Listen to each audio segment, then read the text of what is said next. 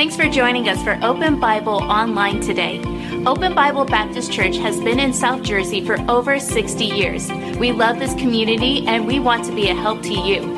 In order to help us help you in the best way possible, would you do us a favor?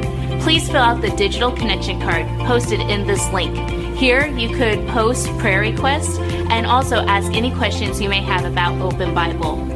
If you'd like to give today, you could give online in less than 2 minutes. Visit openbiblenj.org for more information. Thanks again for joining us today. Now enjoy the service. Well, good evening, church.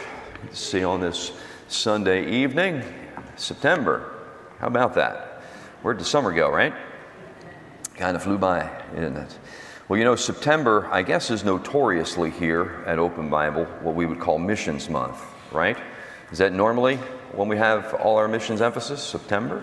I'm used to doing March from where I'm from, and so, but it doesn't matter what month it is, as long as you emphasize the importance of reaching the world with the gospel of Christ. Isn't that right? And so, you know, we're excited. We got a busy week coming up, but a good week. It's a busy week in church calendar, correct? And we don't always do that. We don't have conferences often, you know, but when we do, we feel they're important. And we don't do it just for a few. We have conferences for the whole church, you know. And, you know, years ago, I think it was my friend Charlie Keene, Dr. Keene, who said we need to stop having missions conferences and have missions revivals, you know. And so I wish we can think of it this week as a mission revival, Thursday night, Friday night, and all day Saturday. No, all day Sunday. Take Saturday off, you know. And really, when I say all day Sunday, it's just going to be Sunday school, going to be General Assembly in the auditorium here. And is that for everybody? Or kids are going to have class? That's everybody. Everybody, you know, except for infants, toddlers, and anyone who acts like one, right? Is that the way it is? But everybody being here together, and it's going to be a family event, you know, and then the same thing at 10:45, right? Everybody together, and then we'll go over and have a delicious meal in the gym, and I'm not sure if we're going to stay there. We're going to have, after the meal, it's going to be the time where you and I vote on what we're going to do this upcoming year for missions. You know what that means? It means this: we're going to take a pledge card and we're going to say, this is how much I'm going to give this year from my personal monies so that the world can be reached with the gospel of Christ. It's how we vote, basically. We're saying this is what we like to see take place. And so I'm not sure if we're going to stay in the gym or if I might say, hey, let's go over to the auditorium for about 25 minutes or so, 20 minutes, 25 minutes, and close this conference up right here. I just seem to feel this is so much more conducive for getting something like that accomplished. You know, you're in the gym, a little loud, could be a little warm, you know, could be a little tired from eating a heavy Italian meal. So if I ask you to come back over, don't frown. I won't keep you long, I promise, okay? And then we'll close up our missions month that afternoon. It's going to be a great time together. I wanted to touch base with you on missions tonight and just share my heart with you. As your pastor, I know this is all new for us, right?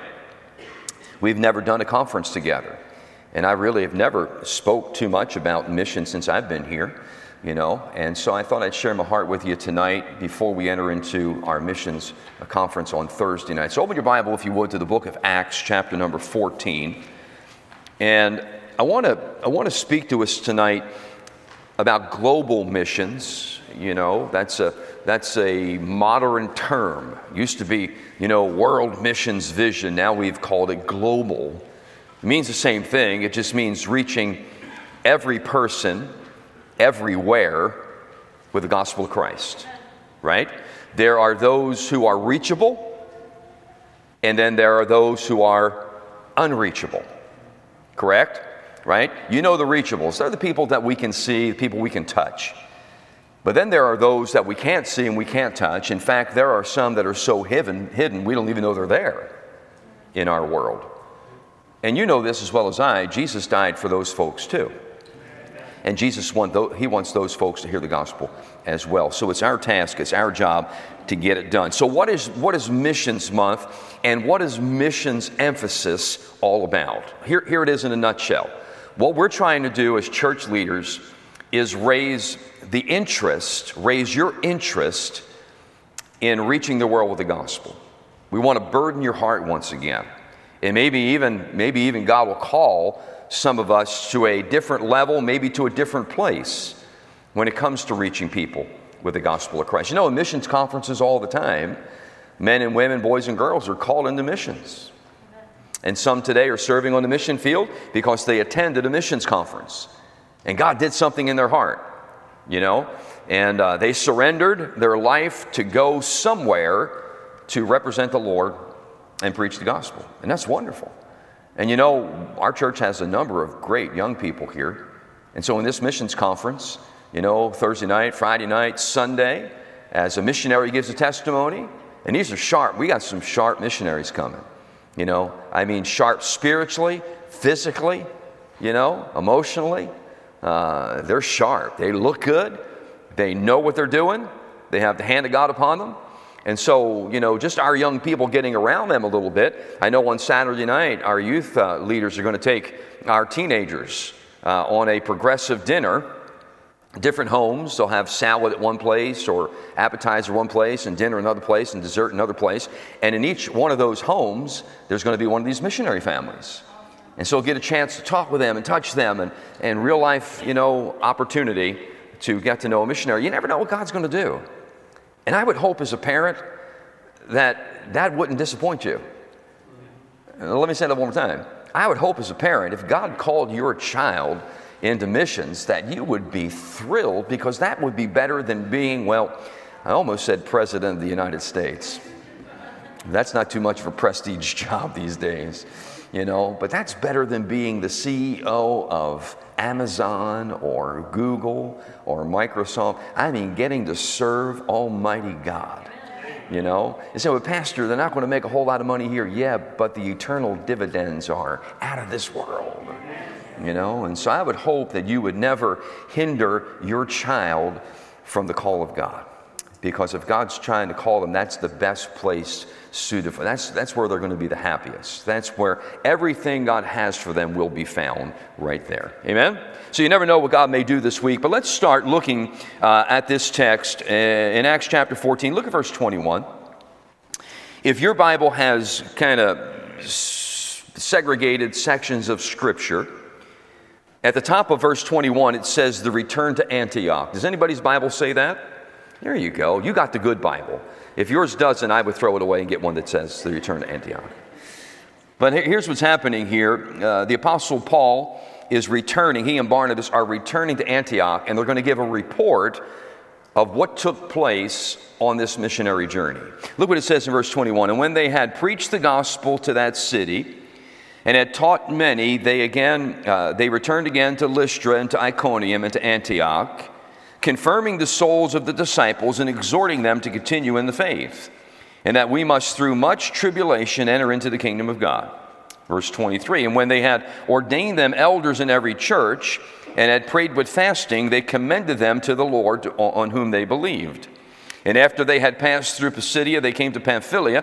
And when they had preached the word in Perga, they went down to Attalia, and then sailed on to Antioch, from whence they had been recommended to the grace of God for the work which they fulfilled. Verse 27, and when they were come and had gathered the church together, they rehearsed, or they gave a report of all that God had done with them, and how he had opened the door of faith unto the Gentiles. And there they abode a long time with the disciples. And so, as I thought about this text of Scripture, I thought this for sure outlines for us what I would call the mission of missions.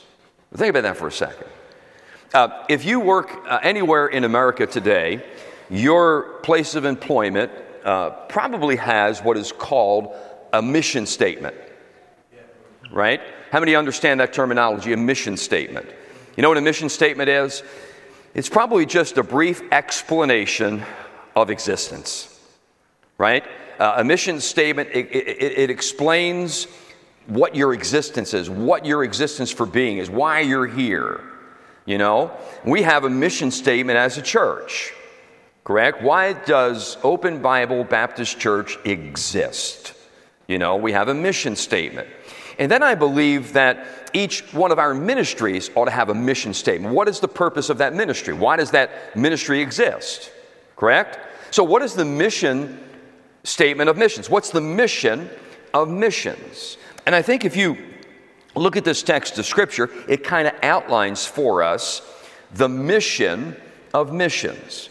Now, if I could take it back just a little bit and kind of pick through it, I want you to notice what takes place here. The book of Acts, the book of Acts chronicles the New Testament church, right? It's kind of like a history book. When you read the book of Acts, what you find is this. You find the beginning of the church, the start of the church, the birth of the church, and that would be in chapter number 2.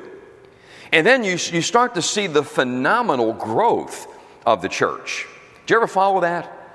Did you ever see how God added to the church? I mean, on one day he adds 3,000, another day 5,000, another time there's several thousand, and that's only, it says, of just men. Well, there had to be women and children, And so when you begin to read the book of Acts, you begin to see a chronicle, a record of the New Testament church on, how it was birthed, how it was born, and then how it grew. And then how it began to lend influence in the world, what they began to do. And in Acts chapter number 13, in fact, we're right there. Look at verse number 1. Acts chapter 13, we'll read verses 1 and 2. It says, "Now there were in the church that was at Antioch certain prophets and teachers." And so they not only had a pastor, but they also had several men who can preach and teach, kind of like Open Bible Baptist Church does, and many New Testament churches.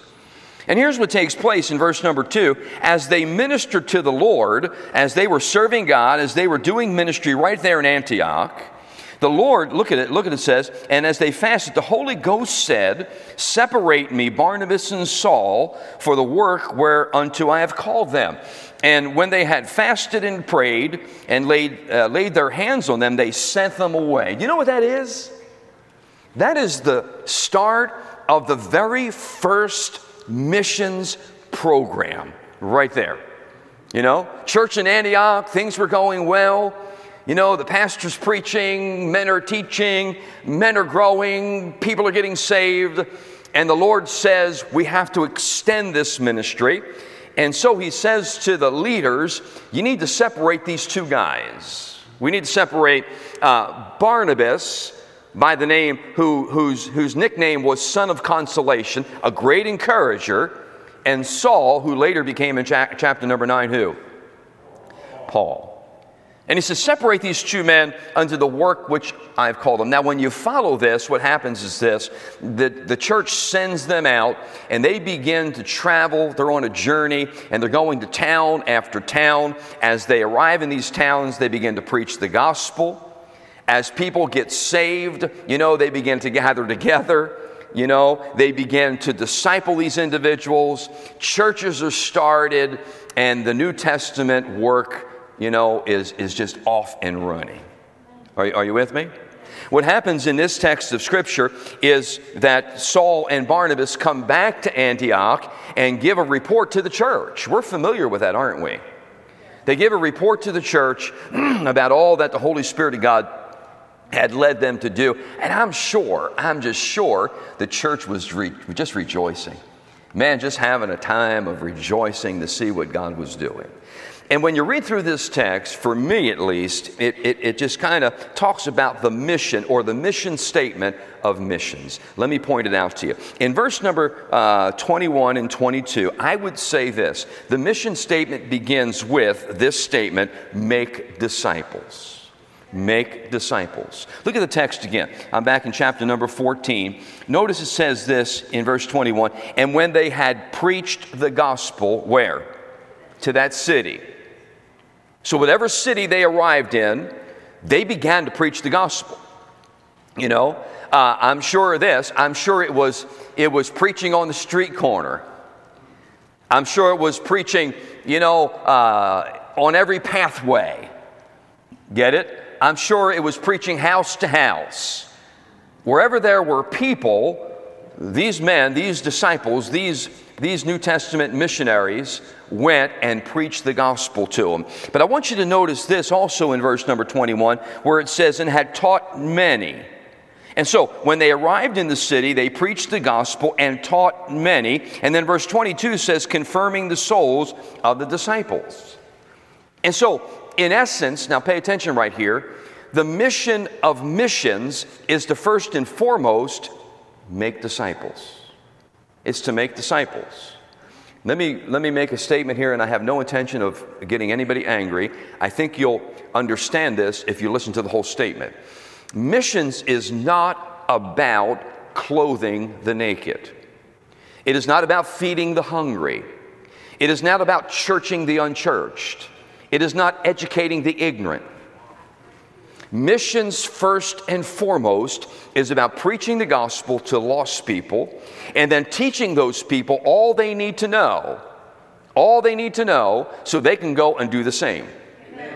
Now, when New Testament missions really takes effect, people are saved, and then there probably is going to be some feeding of the hungry, clothing of the naked, churching the unchurched, and educating the ignorant.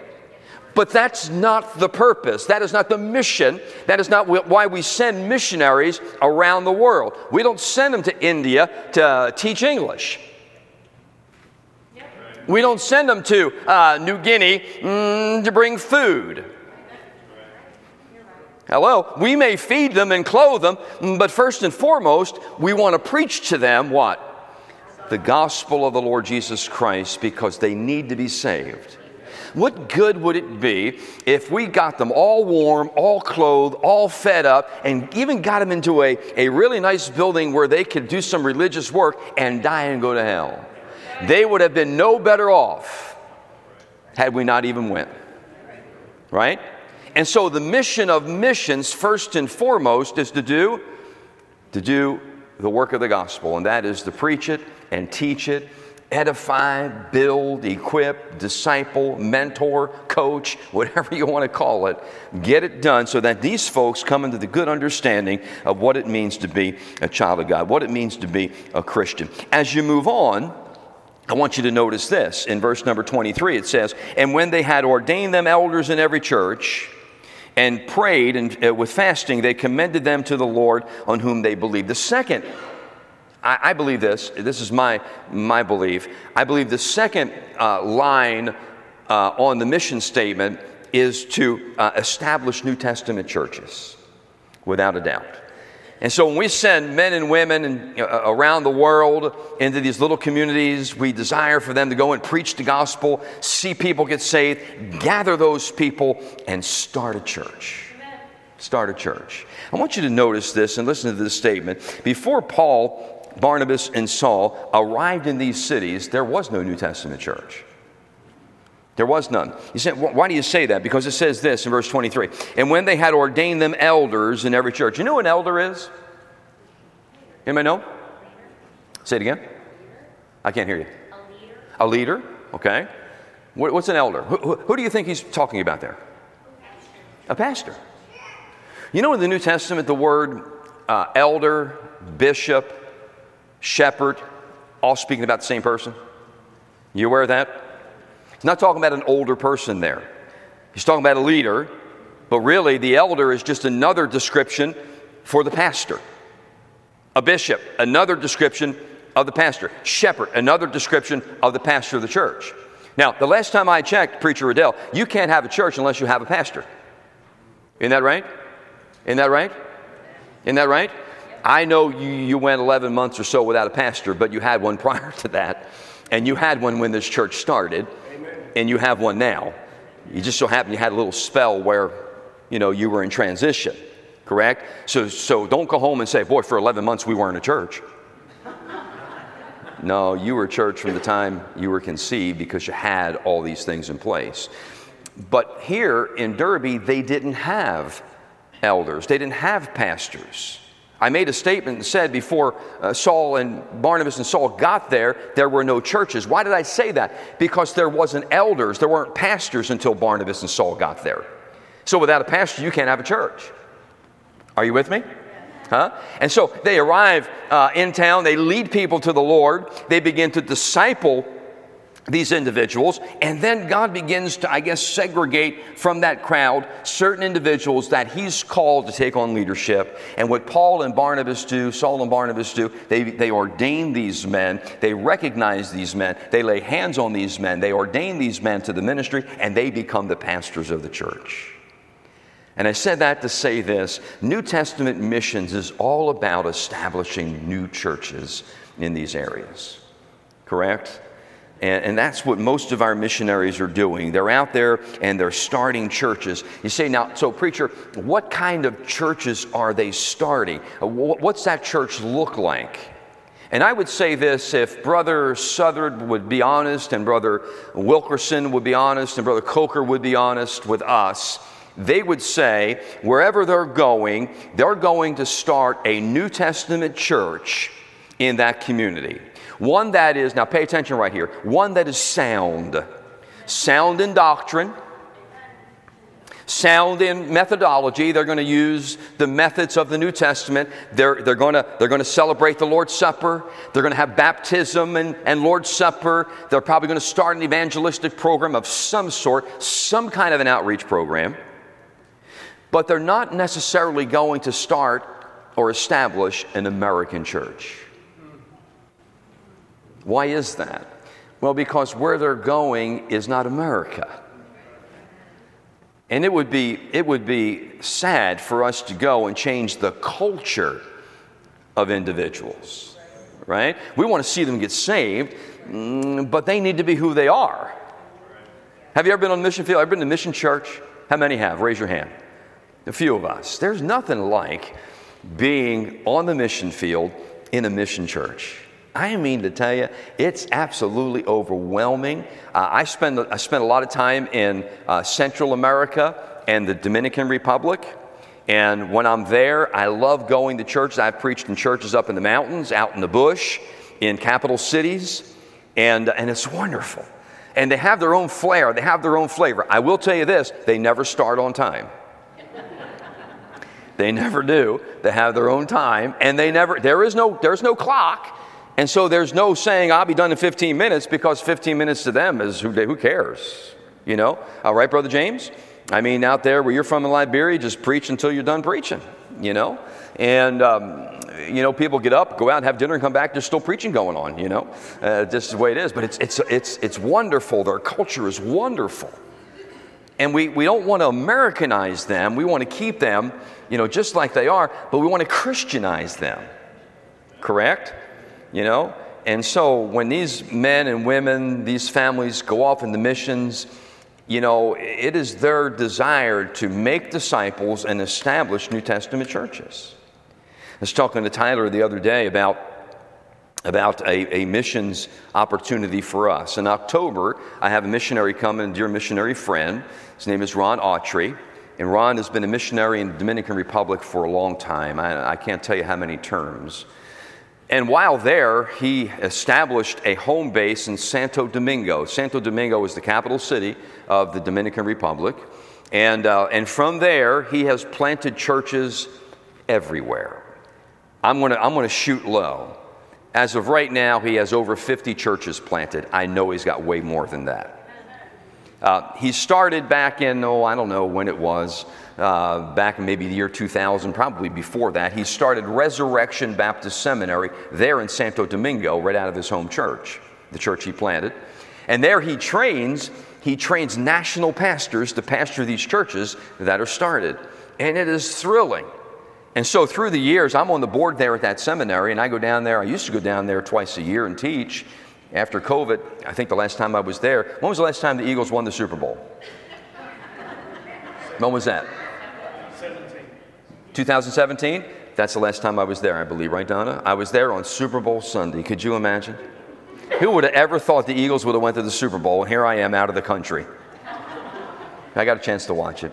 But I haven't been there because then COVID hit, and then I was in Central America and all that kind of stuff. But I have a goal of establishing a missions trip for Open Bible this upcoming spring to the Dominican Republic. It will be absolutely fascinating. I love to get our teenagers there and then any adult who would like to come along with us. Now, Brother Ron will come. He'll give us the details of that trip, how many we can bring. It's not as expensive as you would think, but the influence and what will take place in your heart and their heart while they're there, it's priceless. I mean, absolutely priceless. Just to see what the Lord has done in these crazy places like the Dominican Republic, you know? And so what we talk about missions and mission statement, make disciples, establish churches, and then finally, verse 27, you see this. It says, and when they were come and had gathered the church together, they rehearsed all that God had done with them. I like to put the last thing on the list is be global in your vision. Our mission statement. What is the mission of missions? Make disciples, establish New Testament churches, and then be global in your vision. Now, you notice this, that Barnabas and Saul had came back to the New Testament church in Antioch and gave a report, right? They kind of shared what was going on. And there's several reasons for that. We have this happen sometimes. I don't think any of our missionaries right now coming in this week are on furlough, are they? They're still on deputation. So what's the difference between furlough and deputation?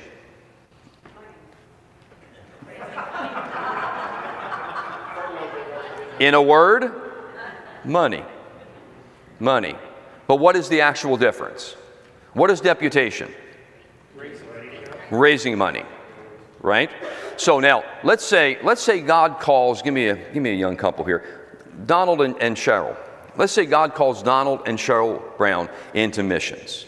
And God's going to call them to the furthest, remotest place on earth. So he's saying right now, I'm not coming to this missions conference. New York. Who said New York? New York City. Look out, Donald. So now Donald comes out and says, man, preacher, he said, God's called me and Cheryl, and man, we're excited, and what's our next steps? And of course, you know, there's education and training and all that kind of stuff. But then I would say to him, well, Donald, you got to find out how much it's going to cost you, not just to get to that remote place, but how much it's going to cost to live there and do ministry there. And so let's say Donald says, well, Pastor, after doing the research, I think $6,000 a month is what I'm going to need. And so I say to him, okay, Open Bible Baptist Church will promise to give you at least $100 a month of that $6,000. Good luck, man. Yeah, you know. So what does he have to do now? Well, he's got to raise that money, right? He's got to raise that $6,000 because when he gets to that remote place, he can't get a job and begin to pay for himself because that's taking money out of the mouth of a national. You're not allowed to do that. He's got to go there fully supported. So how does he get that? Where does he get that money from? Here's what he needs to do. He's got to begin to call pastors of churches of like faith, churches like this, and ask that pastor if he can come and share the burden of his heart. Share the fact that God has called him and his wife to this remote area, and he's trying to raise money to get there. You might think that when a pastor gets that phone call, he says on the other line, Donald, I've been waiting for you to call. I have money sitting here. I'm just waiting to give you. Most of the time when the secretary says missionary A, B, C, and D is called, I say, she says, should I call him back? No, not yet. Why? We want to support everybody, but we know we can't. You know? And so what we then do is this. Since we're inundated with a number of missionaries, we have a criteria. I'm going to just lay my cards out on the pulpit tonight. We have a criteria that we follow. So I have a stack of guys looking for support. How do I determine who's worthy? Well, the first thing I do is, fault me if you want to, the first thing I do is I look for those that come from familiar places. I look at their mission board. I look at their home church. I look to see if I know their pastor. Why? Because that causes me to cut to the chase. If I know their pastor, I pretty much know. So if Donald goes out for support and I send him to all my pastor friends and he calls them and he says, hey, Pastor Yanizzi told me to give you a call, the very first thing they're going to say is, don't ever call me again. No, they're going to know what he believes because he came from our church. they're going to at least give him a hearing based upon the fact that they know what we believe, they know what we stand for. After I get through that list, then I begin to look at where they're going. And you know, since we already have 2,500 million missionaries in Mexico, I begin to look for missionaries that are going to places that we don't have a lot of missionaries. I'm just trying to share the criteria with you, right? So let's say Donald, man, God really burdens his heart and he feels Mexico City is his place. I'm going to tell you right now, it's going to be harder for him to raise support because of how many missionaries there are in Mexico City. You know? And the criteria we use as pastors is that very thing. And so I call, you know, he's going to a remote area. Did you ever hear of Jabip? He's going to Jabip. You know where that's at? I have no clue where it is. It's the furthest place you can think of. It's Jabip. Right? So he's going to Jabip. And I say, man, we don't have anybody in Jabip. We got people in Jabop, but nobody's in Jabip. So let me look at his doctrinal statement. Everything lines up, but I get to the bottom of his doctrinal statement, and it has something that's just a red flag. So I take Donald's statement and I put it off to the side here. I look at the next one. So you know what that says? It's going to be difficult for this young man to raise $6,000 a month to get to missions. That's why we need to pray extra hard for these missionaries. That's why when we invite people like the Southards and the Cokers and the Wilkersons, we're already going to support. I'm not going to bring them all the way here, spend money to get them here, just so what are they coming in for, a popularity contest? What, is his hair short enough? Is her dress long enough? No, we've already vetted them. We already believe they're worthy. We want you to meet them because we're going to lead you to give your missions dollars to support their worthy cause. You see how that works? That's deputation. It could take a year, 2 years, 3 years, or more. You know? It all depends where they're going. And there are times, believe me when I tell you, there are times when God lays his hand on somebody and for whatever reason, they raise their monies in 6 months, 10 months. It's amazing how that takes place. But that's not the normal. It'll take Donald and Cheryl Brown, it could take them 3 years of every single week calling up churches, visiting churches. You know, and sometimes, Tyler, you know this is true. Some of these guys, so the Southards are going to drive in from where? Who? From where? Georgia? Georgia? Georgia. You may not believe this, but I promise you this is the truth. There are sometimes a good young family like this will drive, maybe not to a meeting, maybe we're going to have them in for a Sunday night service. And they drove all the way here from Georgia, you know. A lot of times we'll say to them, services are at 6 o'clock, we'll see you then. So where they slept, where they ate, they'll come in, and the pastor may let the guy preach, probably won't, maybe give him 8 minutes or 10 minutes, maybe 15 minutes. This guy just drove from Georgia for this meeting. Gas is an average of $4 a gallon, right? Had to pay for fuel, had to pay for food, had to pay for lodging. Comes in, 15 minutes, and he's on top of the world. This guy's excited because he's going to get to share his heart. And at the end of the service, they give him a great love gift of $75 and say, man, it's so good to have you with us. Won't even pay for him to get out of the state. But I'll guarantee you this, if you ask some missionaries, have you heard those stories before? Preacher, have you heard those stories before? You know that never happens at a place like Open Bible. Never happens at a place like Open Bible, because when the Southards leave wherever they're coming from, we're going to pay for every mile they drive. We're going to give them, money for what we think it's going to cost them to eat on the way. You know, now they're going to have to eat at McDonald's, of course, but right?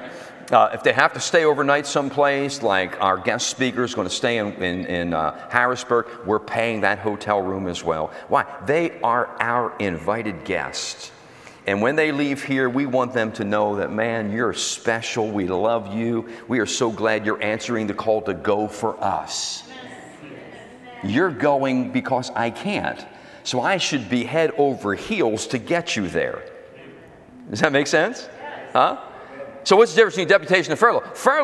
Furlough, the missionary family has already raised their support, been on the mission field, and now they need some time off. They need to break from the action. And any missionary that's really honest will tell you that's a very difficult thing to do, because a lot of times they get the work going and they're excited about it. And years ago, preacher, you know this, it used to be every 4 years, man, these guys had to come off the field no matter what. The mission board forced them off the field.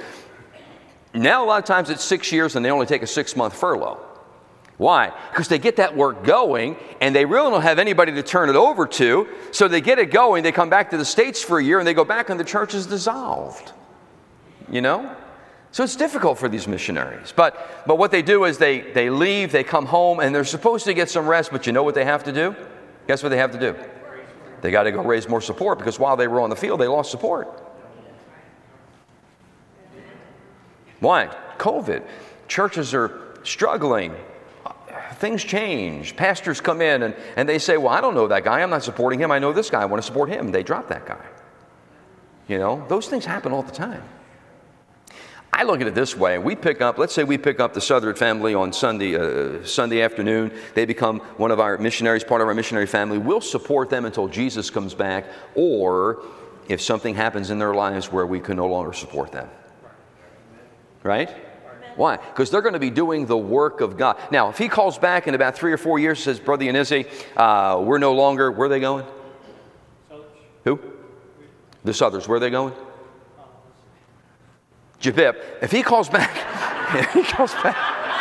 I forgot where they're going. Mozambique. If he calls in after 3 years, said, Brother Yanizzi, God is really moving in their heart, and for some reason we need to leave Mozambique, and now we're going to go to Tunisia. We're going to do the same exact thing in Tunisia. I'm good with that. Listen, if I wasn't good with that, I shouldn't be pastoring this church. I should have stayed in Florida. God moves men's hearts. And it's okay, right? Now, if he calls back and says, Brother Yanizzi, I'm leaving Mozambique, I'm going to go take an assistant pastor job at Bible Baptist Church of Bradenton, you ain't getting my support. They're going to have to pay you down there. You see, but once we support them for life. You know, when I come in here, we got 58 missionaries we support. I don't know half of them. I'm not going to drop half of them and pick up the guys that I know. Don't do that. That's unethical. But a lot of churches do that. Isn't that sad? So when these guys come back on furlough, so here's Paul, Barnabas, and Saul. They come back to the church in Antioch. They're going to give a report. Why? Let me give you 3 quick reasons why. Number one, for accountability reasons. Accountability. These missionaries need to be accountable. They need to come back to the church and say, and that's why we say to our missionaries, I'm not sure what we do here, but back home, we wanted to hear from our missionaries at least quarterly. Quarterly. You know, sometimes they're in places where it had to be semi-annual, and that's okay. But if I didn't hear from a missionary if he's supposed to report quarterly, and I didn't hear from him after 6 months, John, my missions director would send him a letter and say, hey, Brother Don, I trust everything is going well. We pray for you. I hope you've been receiving our support. We haven't heard from you in a few months. Is everything okay? If we get nothing back after a month or two, my missions director calls or sends another email or letter and says, once again, Brother Don, we really thank the Lord for you, praying for you, hope you've been receiving our support. This is our second letter. If you do not respond to this one, then we will be suspending your support. You'd be surprised how quick we get a letter once we say, we will be suspending your support. Why is that? Because of accountability. I have to give an answer to the Lord. I have to answer to you what we're doing with our missions money.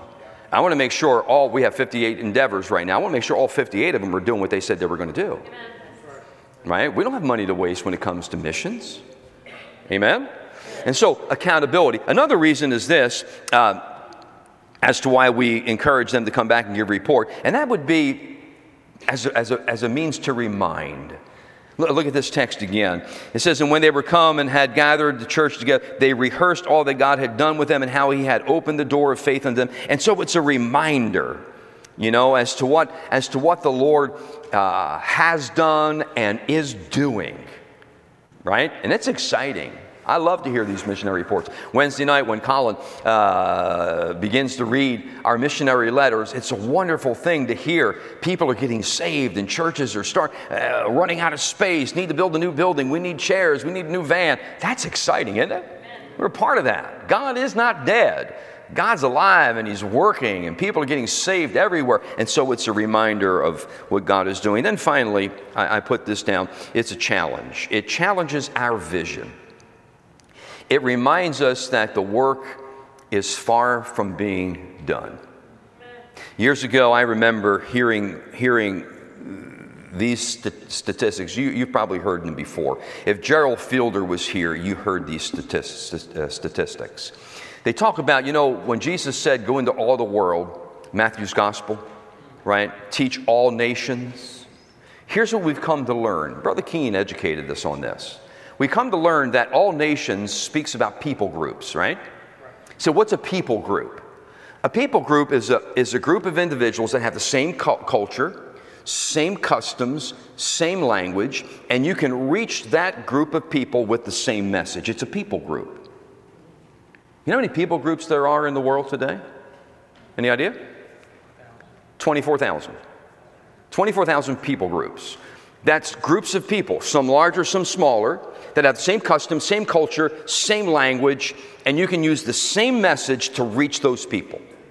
24,000 people groups. Out of those 24,000 people groups, now this is a statistic that it's probably about 10 years old, and I don't know if it's changed much. But out of those 24,000 people groups, there's 6,000 people groups that are unreached. 6,000. You know what we're praying? Oh, Jesus, come back today. And you know what He's saying? But you still got a lot of work to do. Come back today. But if I do, there's 6,000 people groups that aren't going to be able to go to heaven because they never heard the gospel. And are you aware of this? Some of those people groups don't have a language, a written language. And so if they don't have a written language, they can't have a Bible. And so you know what there are missionaries doing today? Like First Bible International, and some of these other ministries now. They're going to these people groups and literally establishing a language. They are establishing a vocabulary, an alphabet. They don't even have an alphabet. Isn't that amazing? Think about this. Cherith Ottenson. Jason and Cherith. We support the Ottensons. What was her name before she was an Ottenson? It was Cherith Stevens. Thanks, Donna. I got that one all by myself. Cherith Stevens, many years ago, I'm going to say 20 years ago, came to our church as a young lady looking for mission support. The only reason I would have even considered her, Kevin, is because Charles Keene said, if you have her, I promise you, you'll not be sorry. I had this young lady came in, sweet, humble, godly. I mean, when I had her come up to the platform and give a testimony, it was as if God ushered her onto the platform. I mean, God was all over her, man. And she began to share with us how she was going to go to this remote place in Papua New Guinea and begin to interpret or help interpreters establish a language, how they were going to have to begin to develop an alphabet with sounds and signs. And I thought, good grief, this is going to take a lifetime, and yet she was committed to it. Well, it wasn't but a few years later that she had reported back that they're working on the Gospel of Mark. And they got the first few chapters done. I thought, what? And then not long after that, she writes back and says the Gospel of Mark is almost complete. What? Huh? Look here, I've been educated in some of the finest schools in America. Not really.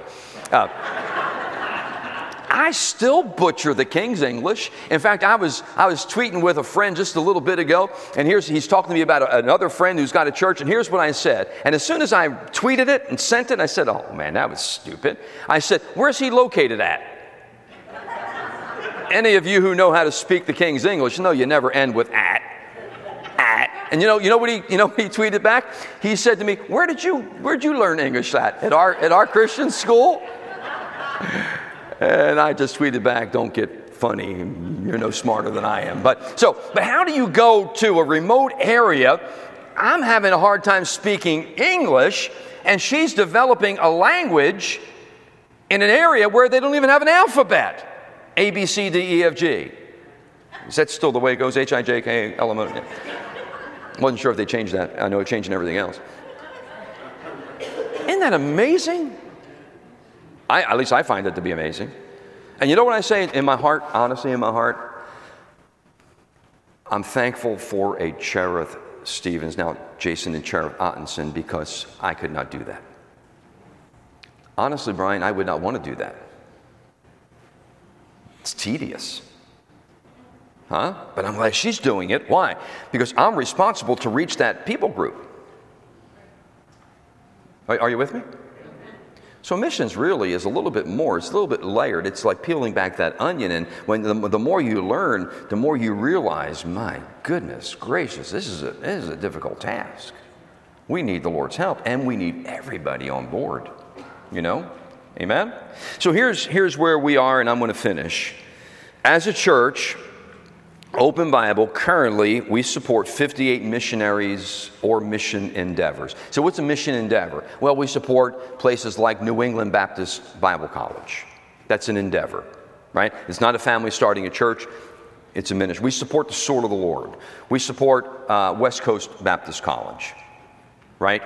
And so they're endeavors. 58 complete. Our faith-giving promise, what we promised. So when you take all of those 58 endeavors quarterly, because we promised to support them quarterly, we said this to those missionary endeavors. We said, if you go, we promise to be a part of your support. We make that promise, right? And it cost us $91,740 a year, or $22,935 a quarter. So almost $23,000 a quarter is what it cost us right now for those 58 families. Now, if you're new at all this, I want to tell you, that's a great number, but there are churches that are $100,000 a quarter. There are churches that are $250,000 a quarter. There are some churches that 70 cents of every dollar that comes in goes to missions. Think about that. So if a church brings in $1 million, they send $700,000 of it to missions, and they live off of $300,000 of it. Isn't that amazing? That's amazing. I'm thrilled by that. So how do they do that? The hand of God just rests upon them and meets all their needs, because they're doing what is closest to His heart, reaching the world with the gospel of Christ. But we're doing our part. We're doing what we can do. And it's exciting because our faith-giving promise was $22,935 per quarter. Our faith-giving received was $25,680 a quarter. So you know what that means? That means we have taken in more than we promised to send out. That's pretty good. That's real good. Amen? And that's for 3 quarters. That's first quarter, second quarter, third. We're in the 4th quarter right now. My encouragement to you is, don't stop now. Let's finish strong, because these missionaries are dependent upon our sending our support. Amen? So here's what we're going to do over the next week or two. We're praying about what the Lord would have us do for the upcoming year.